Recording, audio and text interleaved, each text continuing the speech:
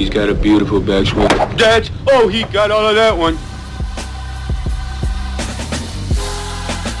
Oh my gosh.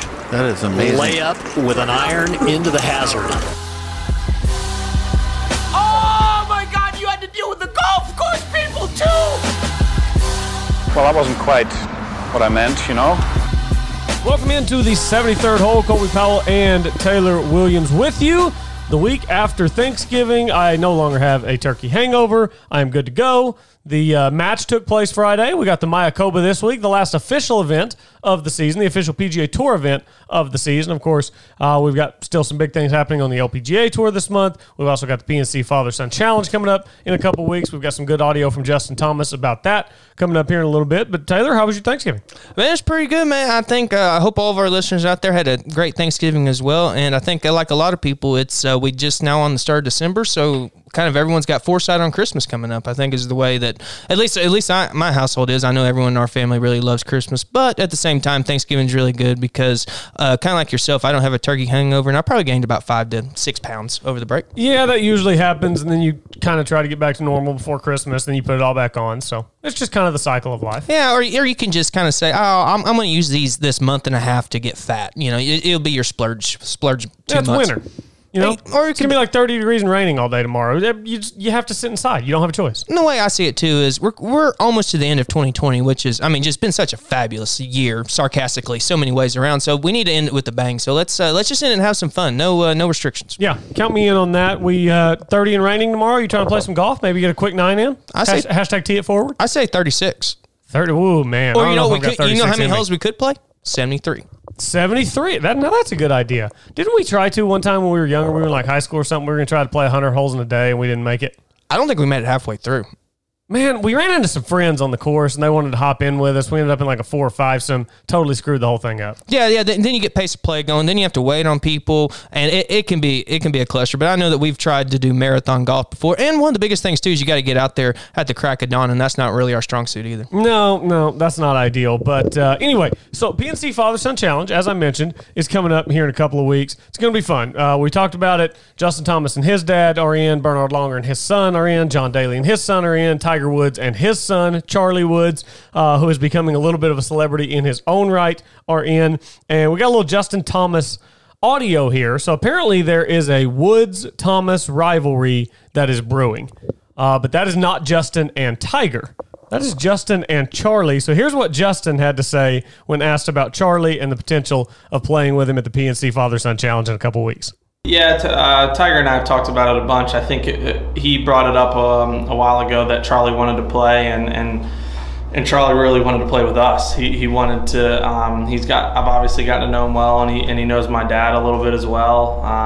So I think his competitive. For some reason, Charlie always wants to beat me. It doesn't matter what it is.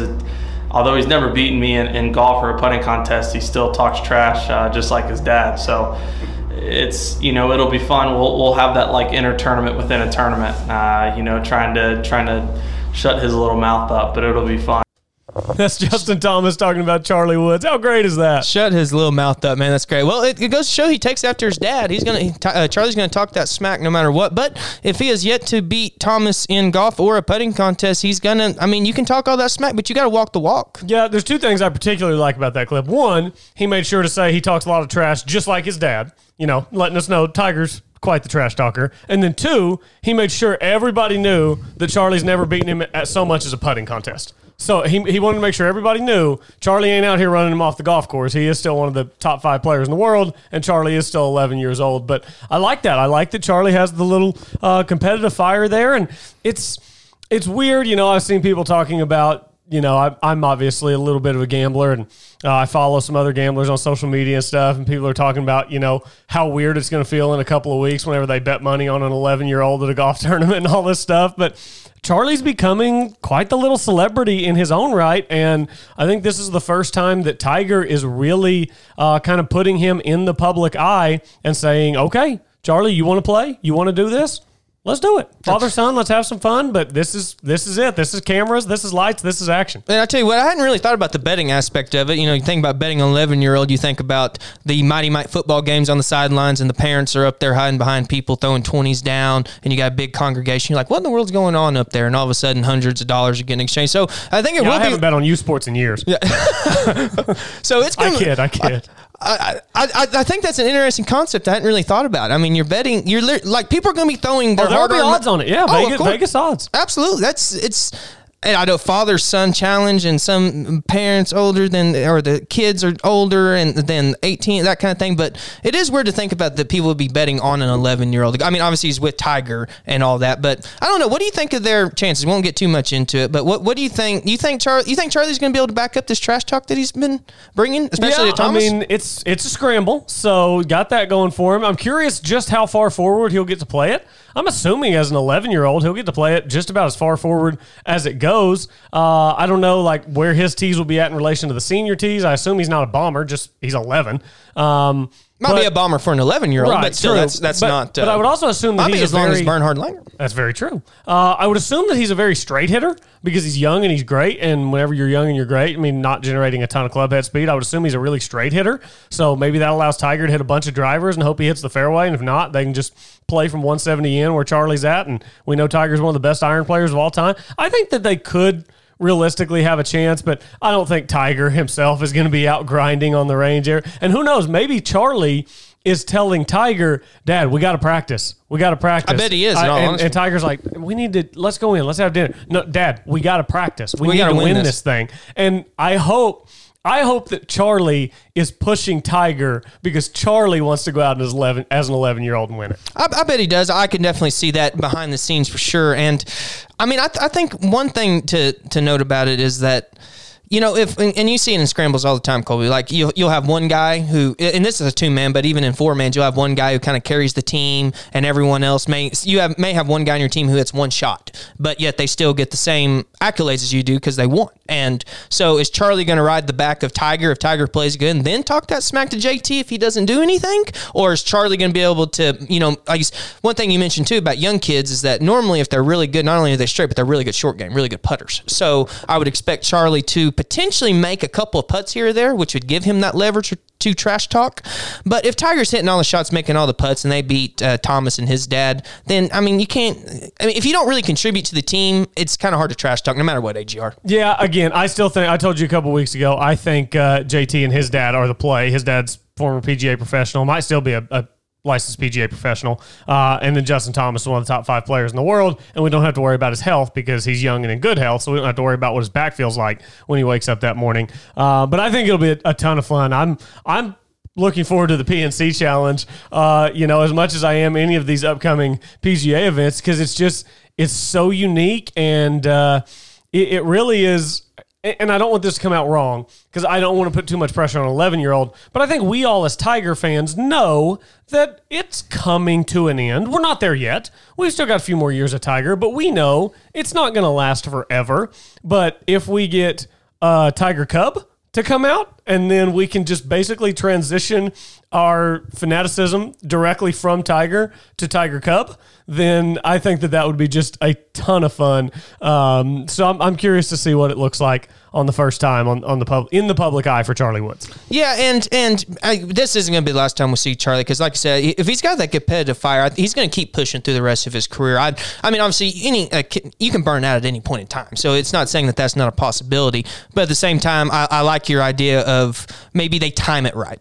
Kind of NBA comparison is LeBron James and Bronny James coming out at the same time, wanting to be in the league together. So I think we might see something like that. So Charlie's, we talked about this one show and forgot the math. So we give 10 years where he's 21. So then Tiger would be 54, which is fairly old, but I mean, we've seen some players that old. I mean, we just saw Bernhard Langer, 63, make the cut at the Masters. So, I mean, and Tom Watson almost won the British Open at age 59. So, I mean, it's not out of the stretch of possibility that Tiger's still playing some fairly decent golf and Charlie comes out on the tour. I don't think it's out of I wouldn't bet on that being a possibility just because not only do you need a 45-year-old Tiger about to play another 10 years of good golf, but you need an 11-year-old not to get burned out on golf and be good enough to make it to the tour. I mean, these are all things that are... Yeah, I mean, best case scenario, Tiger wins the Masters at 55, and then the following year he slips the jacket on Charlie. But that's probably a fairy tale world. It's pretty... I'd say the odds are against it. Yeah, there would have to be a lot of things that go right for that. But I tell you what, I would be the very first fan for it. And you mentioned something interesting, Colby, earlier about playing the up tees, and I think that's a good segue into this last week's The Match. Because our man Chuck, he got a little bit of an advantage that I didn't think that he was going to have before the tournament. I don't know about you, Colby, and we didn't talk about this. I didn't see anywhere where he was going to be playing different tees than the other guys. Also, what's the cutoff for the senior tees? Charles Barkley's 57 years old. I mean, is it 55? He wasn't 60? He wasn't playing no senior tees. He was playing the front tee box. I don't know if he was way up. I don't know if I saw one hole where there was another tee box in front of his. Besides the par threes where he hit where everyone else did because there was closest to the pin and hole-in-one challenges. Right. So he hit from the same tee box there. But on every other hole, I think he was as far up as you can get. And, you know, we talked about it on our preview show, Colby, you have the best player out of the four. And, you know, how much difference would Chuck make compared to Peyton and then Phil compared to Steph? Well, Steph looked like he was a 15 handicap out there instead of a plus handicap. Steph is scratch going on 7.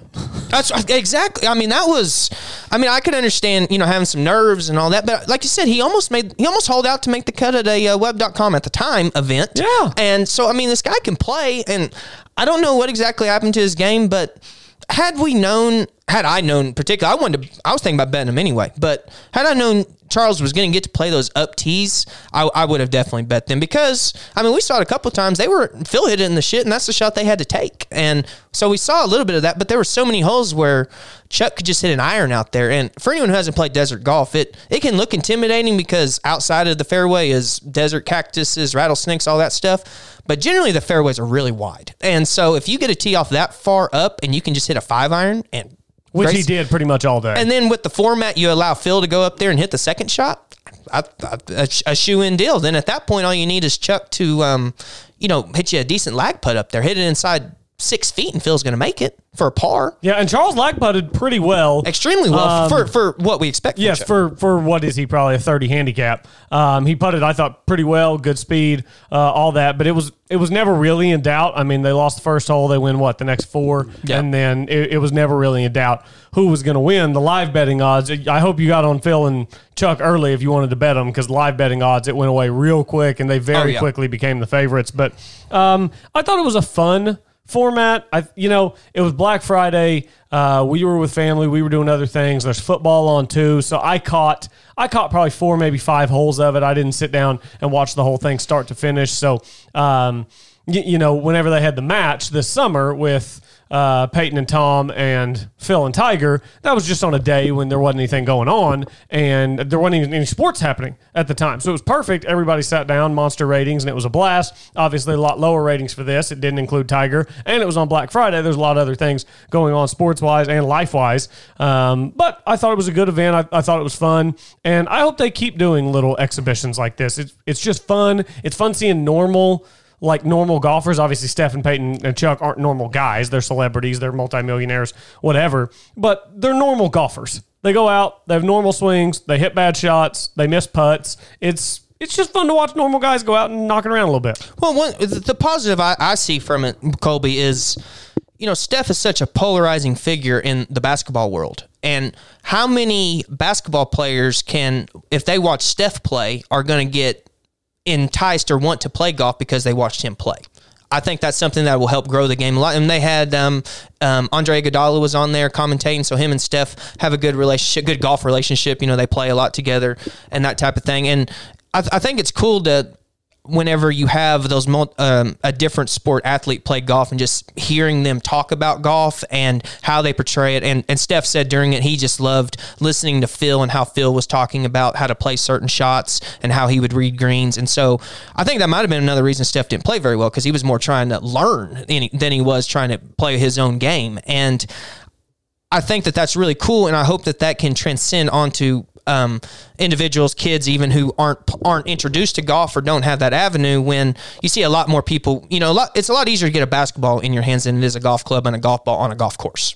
It's a lot easier access. So or some of these people who haven't had access to golf yet, are they able to see it and say, oh, that looks like something I might want to do, and then go out and all of a sudden we grow the game, which is what we're all about here. So I love the fact that we're getting the different sport athletes playing. Initially, when I heard about it, I was like, that's not going to be that entertaining, but I enjoyed what I saw. It was funny to watch Chuck miss 2 and 3 footers when he had to putt them. You could tell having them all mic'd up was fun too. Absolutely. That's obviously a must if they do any more of these. Everybody has to be mic'd up anytime they do one of these. 100% agree. And kind of like you mentioned, the ratings were lower, that kind of thing. And I love that it was on free. I wouldn't mind if they they raised a lot of money for the charity just on the calls, but if they want to do a pay-per-view thing for it, I wouldn't have a problem with that. Yeah. And I would think that would be more for bigger time golfers per se. Yes. I because for that would be if JT and Tiger played against Rory and Rahm in not like some little fun deal that they did at Paynes Valley, but like a legit what Tiger and Phil did, $10 million. About a $9 million. Yeah. But I like the aspect of having it where everyone can see if you're putting the other sport athletes in there. Just because, like I said, grow the game. Exactly. Couldn't have said any better myself. Grow the game. So it was cool. We had one of the greatest quarterbacks of all time. We had one of the greatest golfers of all time. We had one of the greatest basketball players of all time, and we had Charles Barkley.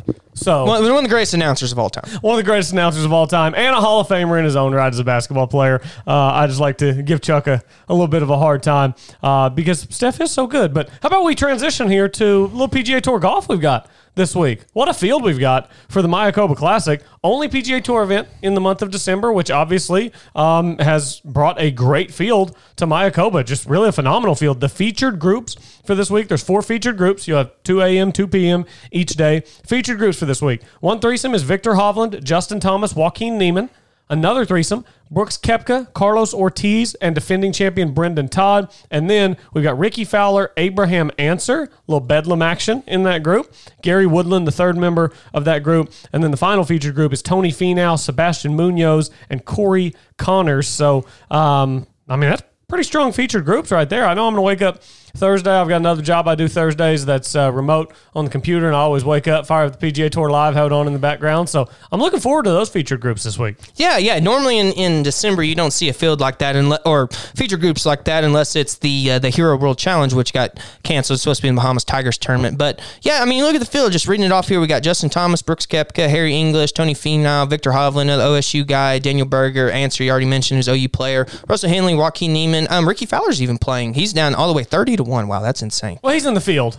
To be determined whether he's playing. That's a fair way to put it. And what he's been doing lately on the golf course, I don't know if I'd classify as playing. But he holds a good record at Mayakoba. I think he's played it twice, and all 8 rounds are in the 60s. I think that's the stat I saw that's earlier pretty good. today. So yeah, that's good. Yeah, really good. Yeah, and you mentioned the Bedlam thing just a second ago, Colby. One thing I think is interesting, we got a current OSU player and a current OU player in the field with Austin Eckroat and Quade Cummings. So that's really cool to see them get in and have that experience. And we also have friend of the show, Rian Gibson, in the field as well. So hopefully he's able to show a good performance and get a little more status for him going into 2021. Yeah, no doubt. Repping that OC, Oklahoma Christian. So a lot of good local golf in the field this week. Why don't we take a break, come back on the other side. We'll tell you who we think will finish higher out of Eckroat and Cummins. We'll make the prediction there, the 2 collegiate players here in the state of Oklahoma. We'll also give you our DraftKings lineup, some best bets as we take a look at the odds this week, and give you the full preview of the Mayakoba Classic. Stay with us right here on the 73rd hole. When something the size of a golf ball hits your roof, you need to call McRae Roofing. McRae Roofing is Oklahoma's designer roofing service specialist. For years, Jeff McRae and the experienced team at McRae Roofing and Exteriors have served fellow Oklahomans by helping them with their roofing needs. McRae Roofing uses only top quality materials and professional crews to make sure that each job is done right, so it will give you the years of service, security, and protection you need from the unpredictable Oklahoma weather. McRae Roofing offers residential and commercial roofing, ventilation services, and custom copper designs. McRae Roofing is dedicated to exceeding the homeowner's expectations. It's not just a roof, it is your home's crowning glory. Call McRae Roofing today at 405-692-4000. That's 405-692-4000. Make sure to also visit their website at mcrayroofing.com. That's MCRAY roofing.com. Don't get caught with a leaking roof. Contact McRae Roofing for your free inspection today. Welcome back. Rolling along here on the 73rd hole. Colby Powell, Taylor Williams with you. Reminder to check out the73rdhole.com and follow us on social media, Facebook, Instagram, and Twitter. Search 73rd hole and you will find us. Mayakoba Golf Classic this week being played at El Camaleon Golf Club down in Mexico, a par 71 that plays just north of 7,000 yards. If you're doing the math in your head, yes, that is a short golf course for these days. It's one of those where you probably either hit the fairway or you re-tee. There's not a whole lot of forgiveness for the fairways here. That's why a lot of short, straight hitters have won here. Tournament started in 2007. The first three winners of this event were Fred Funk, Brian Gay, and Mark Wilson. Mark Wilson, by the way, Paul Angzinger would like you to know that he won the Honda Classic, and that makes him... Splitting. Yeah, exactly. Yes. Yeah, crowning achievement of his career. Right, absolutely. Guys like Lee Westwood never won the Honda, so it's hard to really even compare the two careers between Mark Wilson and Lee Westwood. No, you can't. No, if you play on the European Tour, they're just not the same. It's just not the same. Anyway, so those were the first three winners of the event. And then the recent two winners of the event, last year was Brendan Todd. What's he do? Short and straight. 2 years ago was Matt Kuchar. Short and straight. So short and straight has kind of been the play at this golf course. And with that in mind, let's go ahead and dive into our DraftKings lineups for the week. I will start, and I will start with my cheapest golfer. We can go cheapest to most expensive. And at $6,600, I'm going with the guy who was second on the PGA Tour last year in driving accuracy, percentage of fairways hit, and that is Ryan Armour. If I can get a short, straight hitter at a course that has historically favored short, straight hitters for $6,600, I'm all in. So I will take Ryan Armour at $6,600 as my first DraftKings play this week. I thought about getting Ryan Armour. That was definitely improving. What did you say? It was $6,600? $6,600, yeah. This is one of the rare weeks, Colby, where I go in and I punch in. Normally I start with a value and go up from there, see who I like down below, and I punch in my value picks, and I got a lot of cash left over, so I can go ahead and run out some big dogs. So my cheapest guy is $7,000, a guy who is played this course very well and played pretty decent as of late. Give me Bryce Garnett at $7,000. Over the last few tournaments, he has made, I don't want to misquote here, made 5 of his last 6 cuts that he's played in, and I believe, let me see if I find his course history here. I know he's made... In relation to Kevin Garnett. Here it is right here. Yep, has made 5 of 6 cuts here with 3 top 10s. So pretty solid. For 7,000 sounds like a good play. When your cheapest guy, you want them just to get to the weekend. And so you didn't answer my question. Is he related to Kevin Garnett? They look very similar. Because that'd be sweet. They're probably pretty similar at basketball. Yeah, that'd be cool. They should have snuck him in the movie Hidden Gems. Was that what it was called? Hidden Gems with Adam Sandler. And I think it's something like I never saw it, but Have I know you the seen movie. it? I won't spoil it. Is it funny? The ending.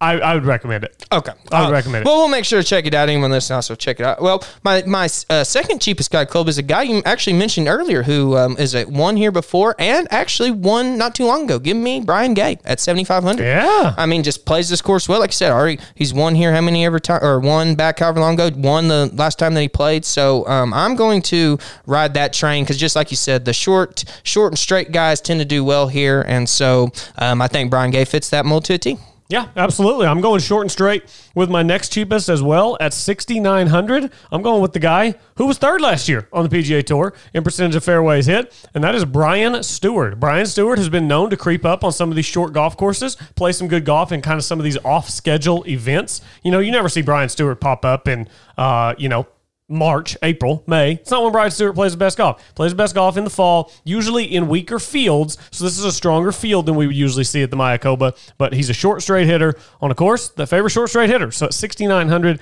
I will take it. And then here's what I'm going to do. We're snake drafting, and I'm just going to skip the 7,000s entirely. Not that there weren't any guys that I didn't like there, but since I was able to go cheap with 2 guys I liked in Ryan Armour and Brian Stewart, I had a little more cash to spend on some other guys. So $8,000 is my next cheapest, and this is a guy that probably surprised you a little bit, but I'm taking Patton Kizzire. No, that surprised me one bit. I consider Kizzire as well. Plays his course really well and has been playing pretty well as of late. Two straight top 15s? Yeah, so I always look at a bunch of different previews before we come on, try to get a good feel, because you can just find good stats in these previews. So what I like about Patton Kizzire, when he won his first Korn Ferry title in 2015, it came after 6 top 10s in his previous 9 starts, and then he won again 3 starts later after he won his first title. When he won at Mayakoba in 2017, so he's won here before, won at Mayakoba in 2017, it was preceded by a pair of top 10s, and then he won again 3 starts later. So he's streaky, and he likes this place. Short hitter. He's fresh off finishes of 10th and 11th in his last 2 events. That's his highest pair of consecutive results since his last victory, 2017, in Mayakoba. So he's headed the right direction. So at 8,000, I'm taking Patton Kizzire. Yeah, that didn't shock me one bit. I mean, he's made 5 cuts in a row, was at 7 of his last 8. So, I mean, a guy for fairly cheap has been on a roll and plays this course well. So definitely fits the mold. And my next guy, Colby, is a gentleman who has played this tournament a fair amount and has never missed the cut here. Give me Russell Knox at 7,700. Not only does he play this course well over his last 2 tournaments, he has finished 15th and 16th. So that is 2 finishes inside the top 16. So I'm going to go ahead and ride that wave for a guy who plays this course well. As you notice here, Colby, I'm going with guys that tend to play Mayakoba course well. What's the law? What's El Chameleon. El Chameleon. Yep, El Law. It's a chameleon. It blends right in with the nature. I like that. That is clever. I have no idea if that's why they named it that, but I bet it is. So Greg Norman designed the shark. Oh, cool. That means it's great until Sunday. God, sorry, Greg. That's horrible. Too soon. Too soon. That really is bad. Next guy, Colby, is also another guy who's played this course well. He's played this tournament 9 times, has made the cut 6 of them, so that is also nice. And has been playing. So you're saying he's 6 for 9 in cuts made? Correct. Nice. And also, Colby, the strength of field this week, 269. Nice. Comparatively, last year was 175. So that goes to show that we're almost 100 points higher in official world golf ranking. So it goes to show this is a stronger field. But my next cheapest guy, another guy who's played this course well, or like I said, just 6 for 9. Give me Scott Piercy, 7,900. And not only does he play this course well over his last few tournaments, he's gone 32nd, 14th, and 19th. So, and Piercy's one of those guys who's streaky. He's going to make a lot of birdies on you. He shoots a lot of low numbers, then he'll come back with a high one. So hopefully he stays away from the high number and can start making some birdies going, especially into the weekend. Yeah, absolutely. So I decided this week, in honor of the late, great Diego Maradona, I decided to put an Argentinian in my lineup. How about a little Emiliano Grillo action? Emiliano Grillo has played Mayakoba 4 times. He owns 3 top 15 finishes in his 4 starts at Mayakoba. The only one was last year's T41. Also, each of his first 15 rounds at this golf course, he broke par. He ended that streak in his T41 last year with an even par 71 in the final round. So I'll take Emiliano Grillo at 8,300. We know he's going to hit it well, and let's just hope he makes a couple putts.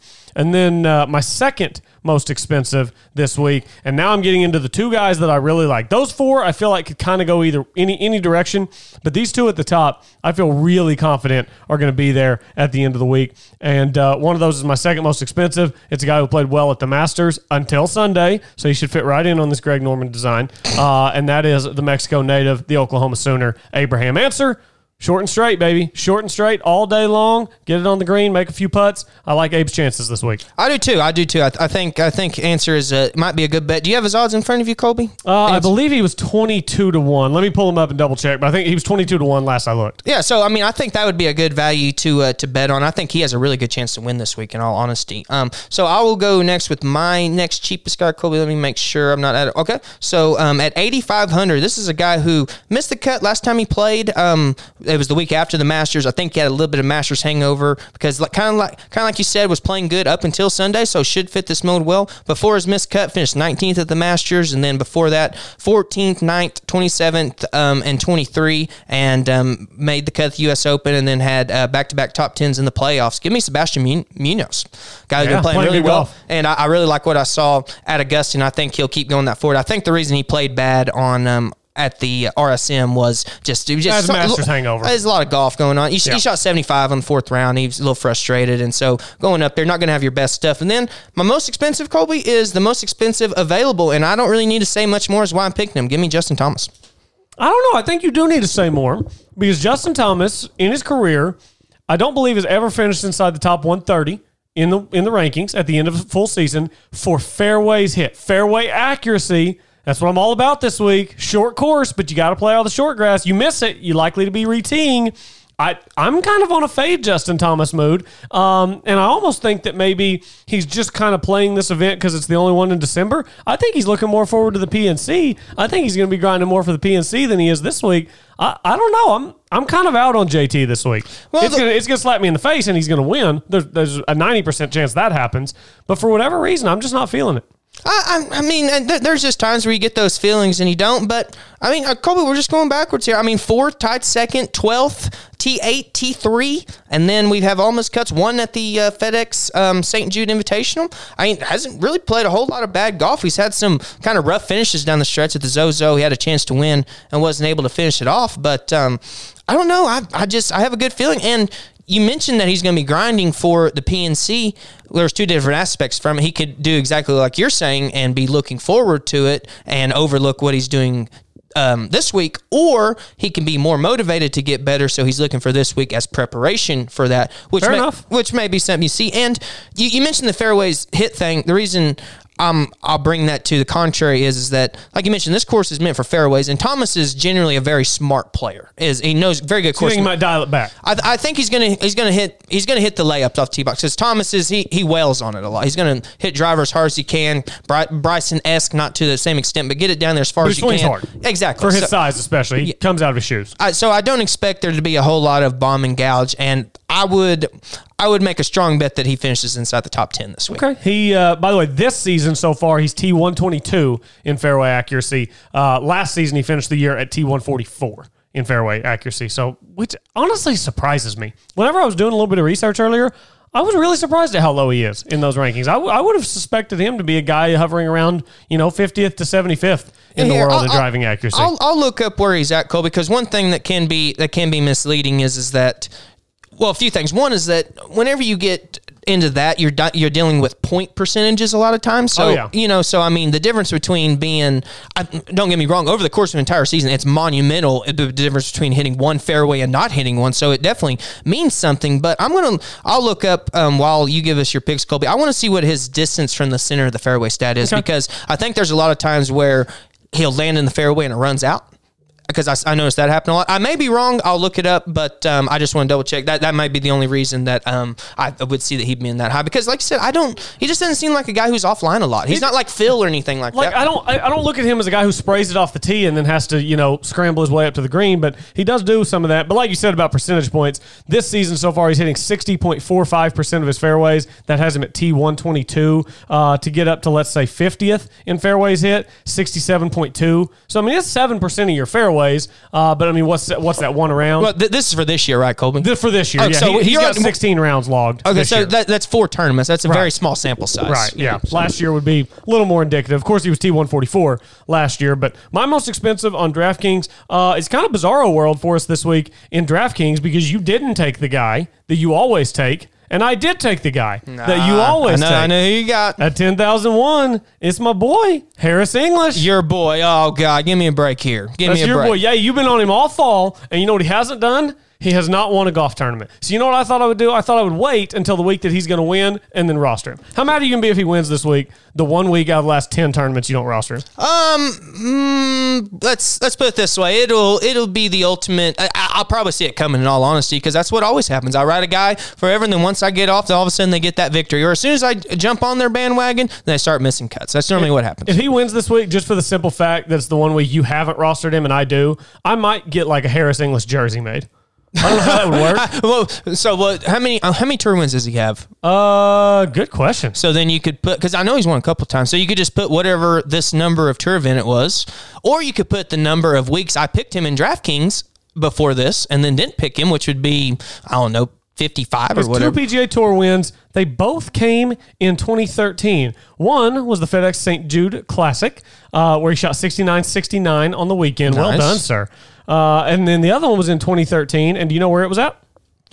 Go where? No, hit me with it. It was Mayakoba. Oh yeah, that's right. We talked about earlier that he won here. Gosh dang. We did. So sorry, I'm looking up this. I know, you're doing other things. I'm looking up this Justin Thomas thing. By the way, runner-up to him that year was another guy who's in my DraftKings lineup, Brian Stewart. So here's what I'll do. I will make a Harris English jersey, and I'll put whatever he shoots on Sunday. That'll be the number I put on the back, and I'll just hope that it's 69. I'll wear that jersey every day of the week. And so we can sell it on our website, obviously with Harris's permission. Absolutely. And so I look up the Thomas thing, and it doesn't really help my case at all, because I look it up, and I thought he'd be higher, and he was 170th, and then the year before he's 143rd in distance from seeing the fairway. So, maybe he's just more of a sprayer than we think. Apparently he is. The stats indicate the stats say, I mean, numbers don't lie, but sometimes they don't tell the full truth. Yeah, they don't tell the whole story, but you know what I see? I see number 3 in the world is kind of what I'm looking at. That means he's really good in a lot of other areas. Yes. That means when he does hit the fairway, he makes birdie.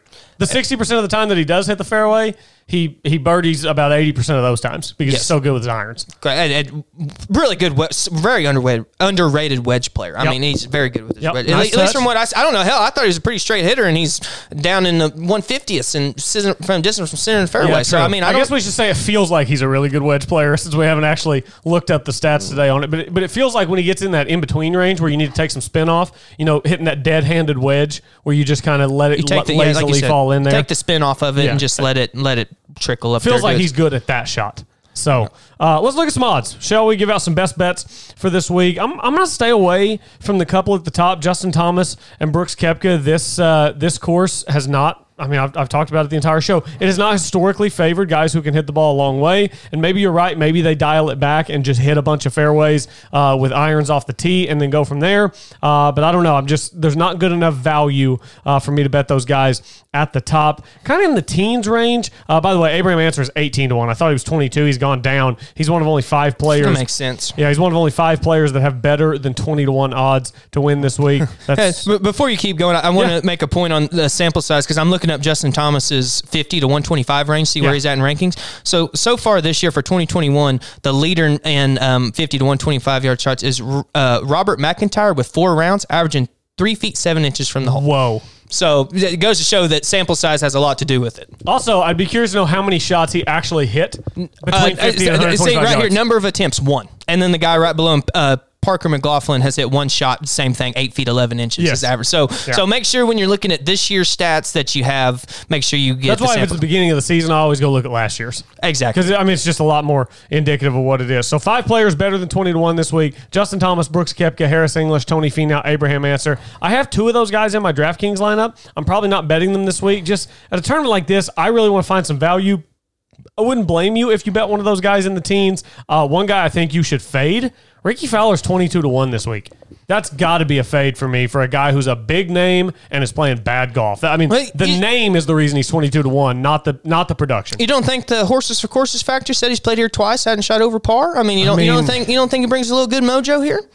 Maybe brings the wife down, have a nice little Mexico trip. How often does a guy just play bad golf for 6 months and then come out and find it 4 days in a row? He might find it for 2 days, 3 days, but how often do you just go from bad golf to 4 days in a row of playing elite enough to win a PGA Tour event? It just seems really unlikely. Well, what's weird about it, at least from my perspective, and I looked it up, Thomas last year was 25th, 50 to 125. The year before was 5th. So very good wedge player. So this time the eye test was accurate. Right. And so for Ricky, I think that the thing you notice a lot of times, like we bring up Jim Herman and some of these other guys who fall off the map and then all of a sudden they find it. But normally when you see good players who have lost their game, like Duvall, who never really came back, but like Stinson and Westwood, they don't miss a lot of cuts and then win. They kind of have a gradual increase in their performances. And we haven't seen that yet from Ricky, but I think it's a course that he's played good at. It may be the start of something, but I guarantee I wouldn't be betting him at 22-1 for sure. Yeah, definitely not. If you want to bet an Oklahoma State Cowboy, if you're in love with the local guys, you don't get as good odds. Victor Hovland's 20-1. Well, that's a better bet than Ricky. I completely agree. Yeah, he's played a lot better golf recently, although his one win is still in Puerto Rico, and we know if you win in Puerto Rico, for whatever reason, you don't win elsewhere. Don't know what the Puerto Rico curse is all about, but 2 guys who have won at Puerto Rico and nowhere else are in the top 7 in odds this week, with Finau at 18-1 and Hovland at 20-1. Cheeseburger is also at 20-1. But we get a little bit further down, and now we get into some guys where I think I'm getting pretty good value. I couldn't fit him in my DraftKings lineup, but Russell Henley's been playing some really good golf. He's a putting machine. Putting machine. Straight, accurate, fits the mold for the course. 25-1 this week you can get Russell Henley at. So I think there's pretty good value there. I actually think if you want to go a little bit further down to a guy who I think is playing the best golf of his career, he is in your DraftKings lineup. That's Sebastian Munoz, who you can get at 55-1. And I have to wonder what his odds would have been had he not missed the cut at the RSM. I have to think he'd be 30, 35 to 1 had he not missed the cut.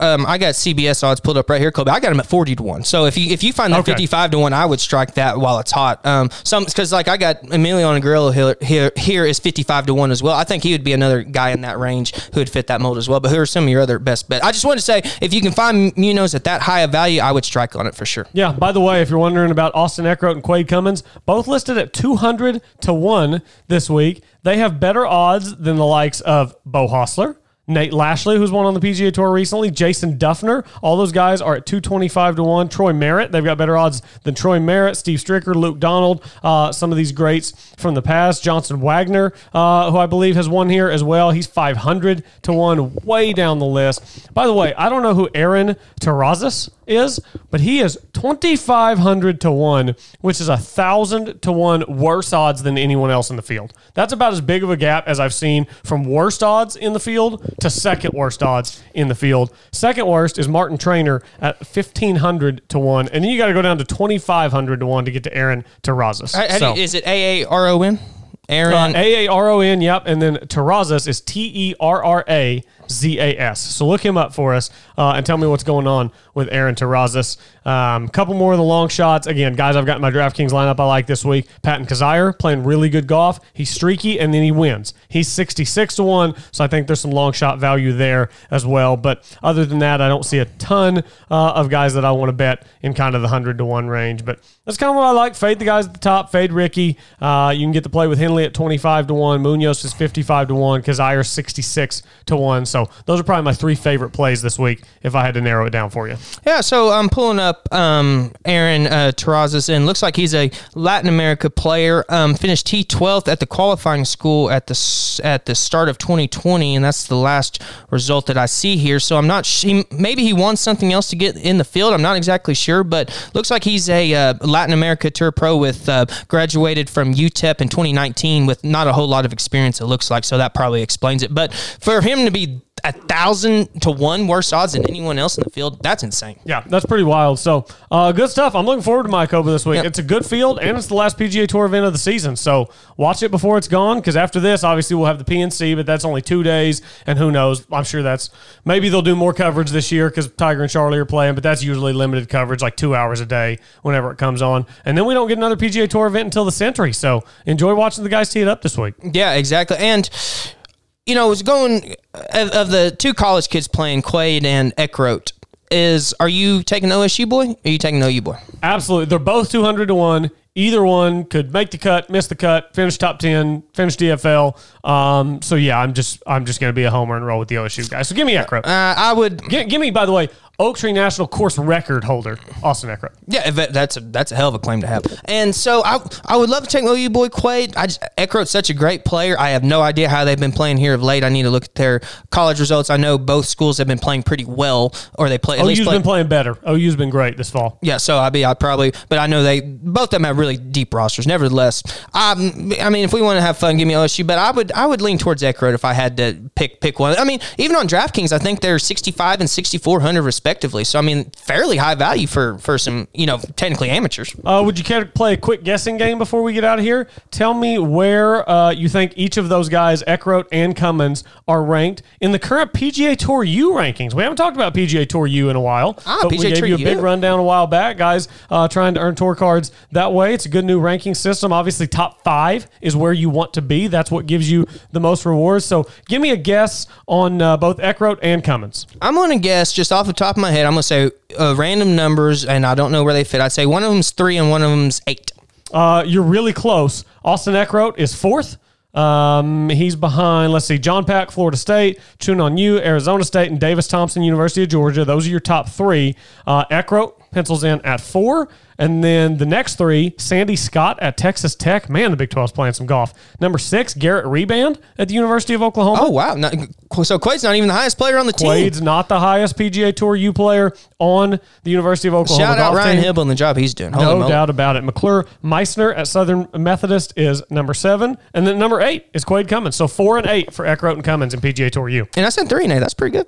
That's really good. Yeah, I'm looking down here. Texas Tech has another guy at 12, so obviously they're doing good things. And then Cooper Dossey at Baylor is at number 15. Shout out Mike McGraw. Yeah, shout out friend of the show, Mike McGraw, number 15. And that's the next big cutoff. If you're not in the top 5, you want to be in the top 15 because that's kind of, they tier this as to how many opportunities, how many exemptions and stuff you get depending on where you finish. So big to be in the top 15, and Cooper Dossey sits right there right now. So good stuff. I'm looking forward to this one this week.